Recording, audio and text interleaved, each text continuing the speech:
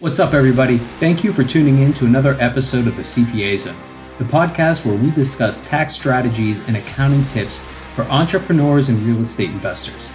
My name is Ryan Pulis, and our company, the Pulis Group, offers tax planning and advisory services for entrepreneurs like you. Whether it's bookkeeping, tax planning, or CFO services that you're looking for, we've got you covered.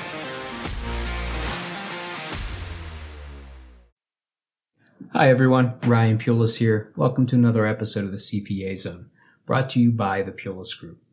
Today we're going to talk about Schedule E of your tax return. So this is one of the two main schedules that are really important for real estate investors, and it also captures your K-1 activity for owners of partnerships, S corporations, and trusts. So if you own a pass-through entity, a pass-through business, or invest in real estate, you really want to understand this schedule.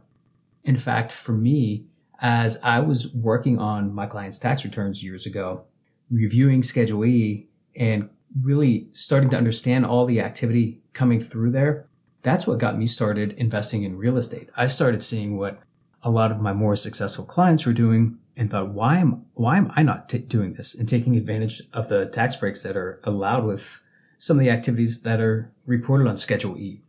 So let's kind of get into it. And if you have a copy of the Schedule E that you can follow along with, it'll probably be more helpful. So page 1 of Schedule E is really where we're going to capture all of your rental activity that's owned by you in your personal name or in a disregarded entity, like a single member LLC or revocable living trust. The IRS looks through those entities, if you will, and treats them as if they're your own. So those are legal entities. For tax purposes, they are really considered part of you and the income's captured on your personal return. So on page 1 of Schedule E, there's enough space for up to 3 properties.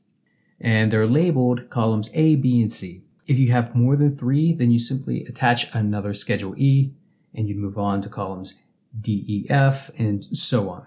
Then page 1 at the bottom has a summary for all of your rental activities. So if you have multiple Schedule E's, everything's going to be summarized at the bottom of the very first Schedule E on page 1. So at the top of Schedule E, there's a question asking about 1099s. It says, did you make any payments that would require you to file Form 1099? You check yes or no. If yes, will you or did you file the required 1099s? And again, check yes or no. Pretty straightforward. After that, we list the property address for the first 3 properties.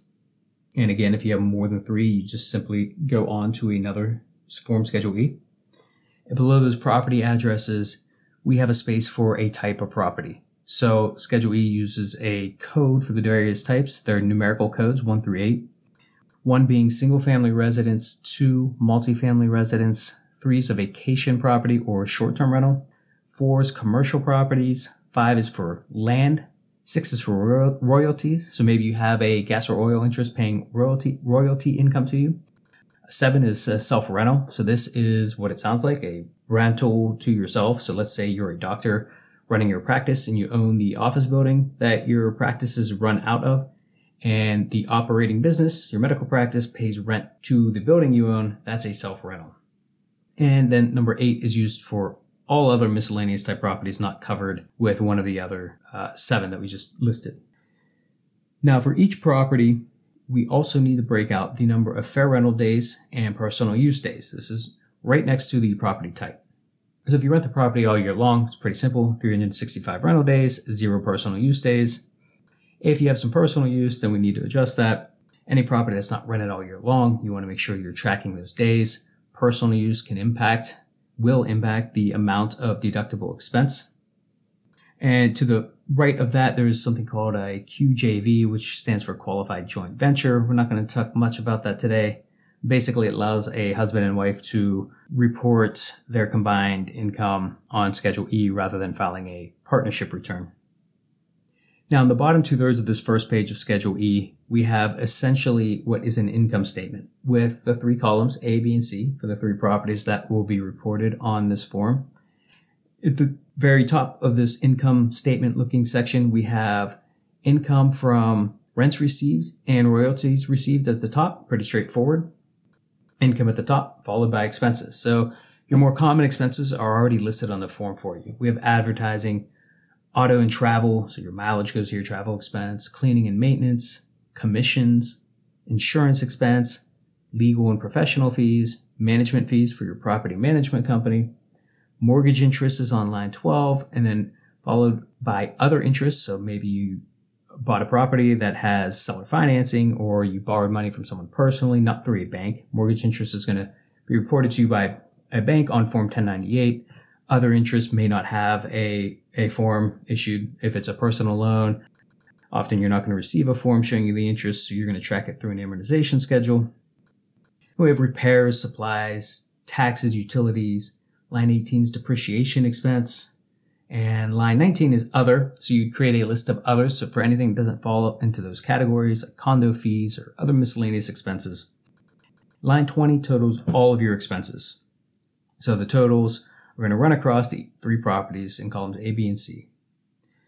Now, after line 20, we have line 21 and line 22, which sort of go together. So you're going to take the net, the income minus expenses. So if there's a loss on line 21 and it's subject to the at-risk limitation rules, you're going to have to attach Form 6198 to determine if any of the loss is deductible. Now, an at-risk limitation is basically you're at risk for the amount you've invested in the property, plus any loans you personally guaranteed or that are secured by the real estate, if it's considered qualified non-recourse financing. So recourse loans and qualified non-recourse financing can add to your at-risk limitation and give you some room to deduct losses. Line 22, again, if there's a loss, we have to consider the passive loss limitations. So generally, a rental property is passive by default, which means losses are only allowed to the extent you have other passive income that can't offset W-2 wages or active business income. However, we have 3 exceptions to this rule. 1, you qualify as a real estate professional, which can be accomplished by spending greater than 50% of your time in real property trades or businesses in which you materially participate, and by spending more than 750 hours in real property trades or businesses in which you materially participate. So that's one exception to the passive activity loss rules. A second is what's called active participation with a modified adjusted gross income less than $100,000. So if you qualify for this, your income's under $100,000, you're actively participating in the property, which active participation is a pretty low threshold. It can be as simple as approving leases and tenants, making management decisions such as approving expenses for contractors. Well, in this case, you can deduct up to $25,000 against non-passive income from your passive activities. And then that $25,000 begins to phase out 50 cents for every dollar over $100,000 and is completely phased out at $150,000. Once you're over $150,000, this exception goes away. Now, the third carve out here or exception to the passive activity loss rules is a complete disposition of the activity. For example, you sell your rental property. At that time, all the suspended losses are unlocked and can be used to offset other income. So now after we determine whether we are subject to the at-risk or passive loss limitations, we report certain total amounts for the property. So this is on line 23. This is line 23A through E. So line 23A reports a total income, the gross income for all your rental properties. Then B's gross income for all the royalty properties. Line C is the total mortgage interest expense paid to banks. And then line D, total depreciation for all properties. Finally, line E is the total expenses for all properties. So the IRS likes to see these various lines broken out: rental income, royalty income, mortgage interest expense, depreciation, and then total expenses. Now, beneath that, at the very bottom of the page, we report the total net income or loss for all the rental and royalty properties. And that takes us to the end of page 1 for all of the rental and royalty type properties that you own in your personal name that aren't in another entity. Now, page 2 of Schedule E. This is where you report all of the activities that you receive a K-1 for. So at the top of page 2, we are going to see line 27, which asks, are you reporting suspended losses from a prior year or unreimbursed partnership expenses. So suspended losses from prior years are those that were disallowed due to basis or at-risk limitations. Unreimbursed partnership expenses are just what they sound like. They're expenses you paid out of pocket on behalf of a partnership in which you're a partner, and that partnership never reimbursed you. So you're allowed to reduce partnership income by the amount of those unreimbursed expenses. So if the answer to either of these is true, you check the yes box on line 27 next to the appropriate question. Otherwise, you choose no. Now on line 28, columns A through K, this is where the bulk of the activity shows up on page 2 of Schedule E for your K1s. So this is where you report all partnership and S corporation K1 income and losses. So the K1 income or losses, they're broken out by activity with income and activities with losses, and whether the income or whether those income or losses are passive or non-passive. So remember, losses from passive activities generally only deductible to the extent you have passive income, unless you meet one of those 3 exceptions we talked about earlier: real estate professional, active participation with income under $100,000, or a complete disposition of the activity. Otherwise, your losses are limited to passive income. You enter a code P or S to indicate whether the entity is a partnership or S corporation. There is also a box to check if you have at-risk limitations. You check the box on line 28, column F, and you'll complete Form 6198 to determine how much of that loss is deductible, if any. If you're a shareholder in an S corporation and you've received a distribution or reported a loss for the year or disposed of any S corporation stock, you have to check the box in column E to report basis, which is done on a Form 7203. That reports your basis in the S corporation shares. And you would check the box yes on line 28, column E to the question if you have to report basis. So remember, if losses are limited by your basis, which the basis limitation applies before at-risk or passive loss rules. So losses are suspended and carried over to the next year if you run into basis limitations. Similar to the passive loss rules, they're suspended and carried over. You don't lose them. So you can't deduct losses in activities for which you have no basis. An easy way to think about your basis is it's your initial investment increased by income each year or any additional contributions, investment into the activity, and it's decreased by losses and distributions each year. So when you have losses in excess of basis, they're suspended and carried over. If you receive a distribution from an activity in which you have no basis, then that's often going to be taxed as a capital gain. Total income and loss from partnerships and S corporations are reported on lines 30, 31, and 32. So line 30 totals up all the income and losses from passive activities. Line 31 totals all the income and losses from non-passive activities. Line 32 simply combines the two together. So this section, part 2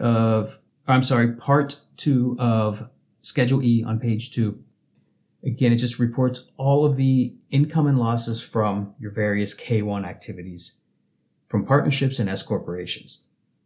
We have a part 3 about 2/3 of the way down page 2, and that's for income and losses from trusts. Here, you're essentially following the same pattern as the partnership and S corporation reporting above, so we're not going to go through that again in detail. It's just know that the trust income that comes to you on a K1 from a trust is reported in a separate little section. Now, at the bottom of page 2 of Schedule E, Part 5 is a summary of all your Schedule E income and loss activities. So that you're going to total all your Schedule E income and loss here. And the very last line, line 43, there's a place for a reconciliation for real estate professionals. What's reported here is real estate professionals report all income and loss from rental real estate activities in which they materially participated during the year.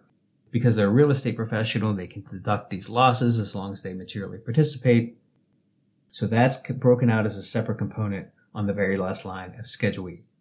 So that about does it. Just a brief review of Schedule E in the different parts and how much information is actually flowing to this schedule on your tax return.